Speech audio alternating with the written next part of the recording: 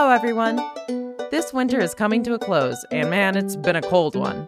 While I am not a fan of going outside and having my eyeballs freeze over, I am a fan of curling up on a cold winter's day under a blanket with a good book and a mug of hot chocolate.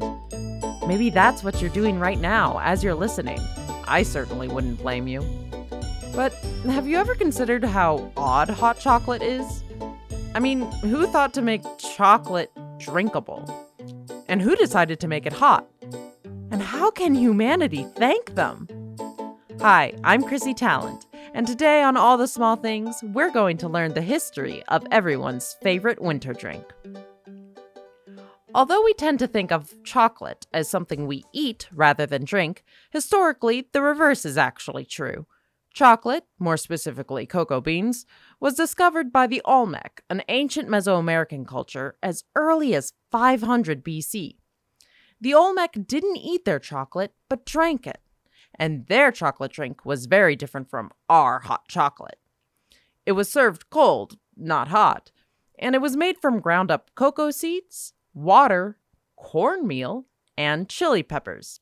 Not exactly Swiss Miss marshmallow mix. To achieve a frothy consistency, the mixture was poured back and forth between two bowls. The Olmec observed that this drink gave them energy and boosted their mood. This led them to believe that the chocolate mixture had mystic qualities, so they only used the drink during sacred ceremonies.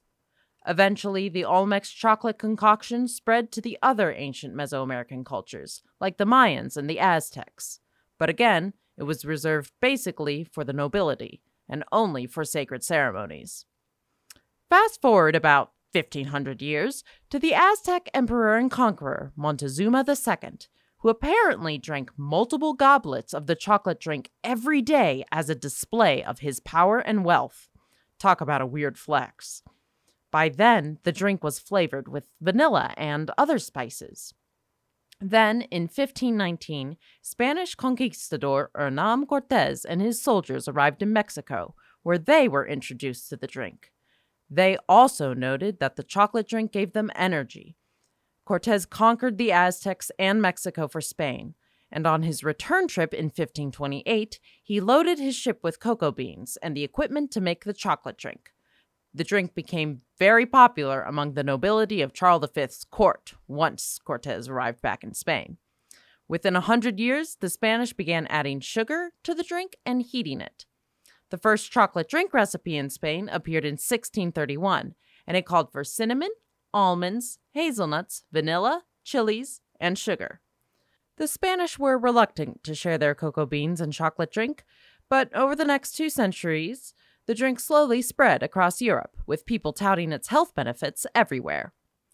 By the 1700s, hot chocolate had spread to London, where chocolate houses, similar to today's coffee shops, became popular, although chocolate remained quite expensive and basically an upper-class luxury.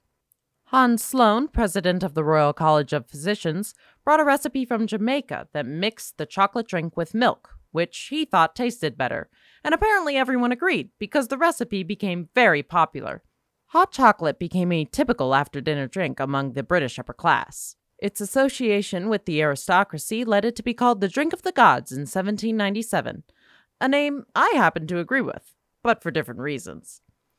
Hot chocolate came to the U.S. in 1765, when John Hannon brought cocoa beans from the West Indies to Dorchester, Massachusetts to refine them.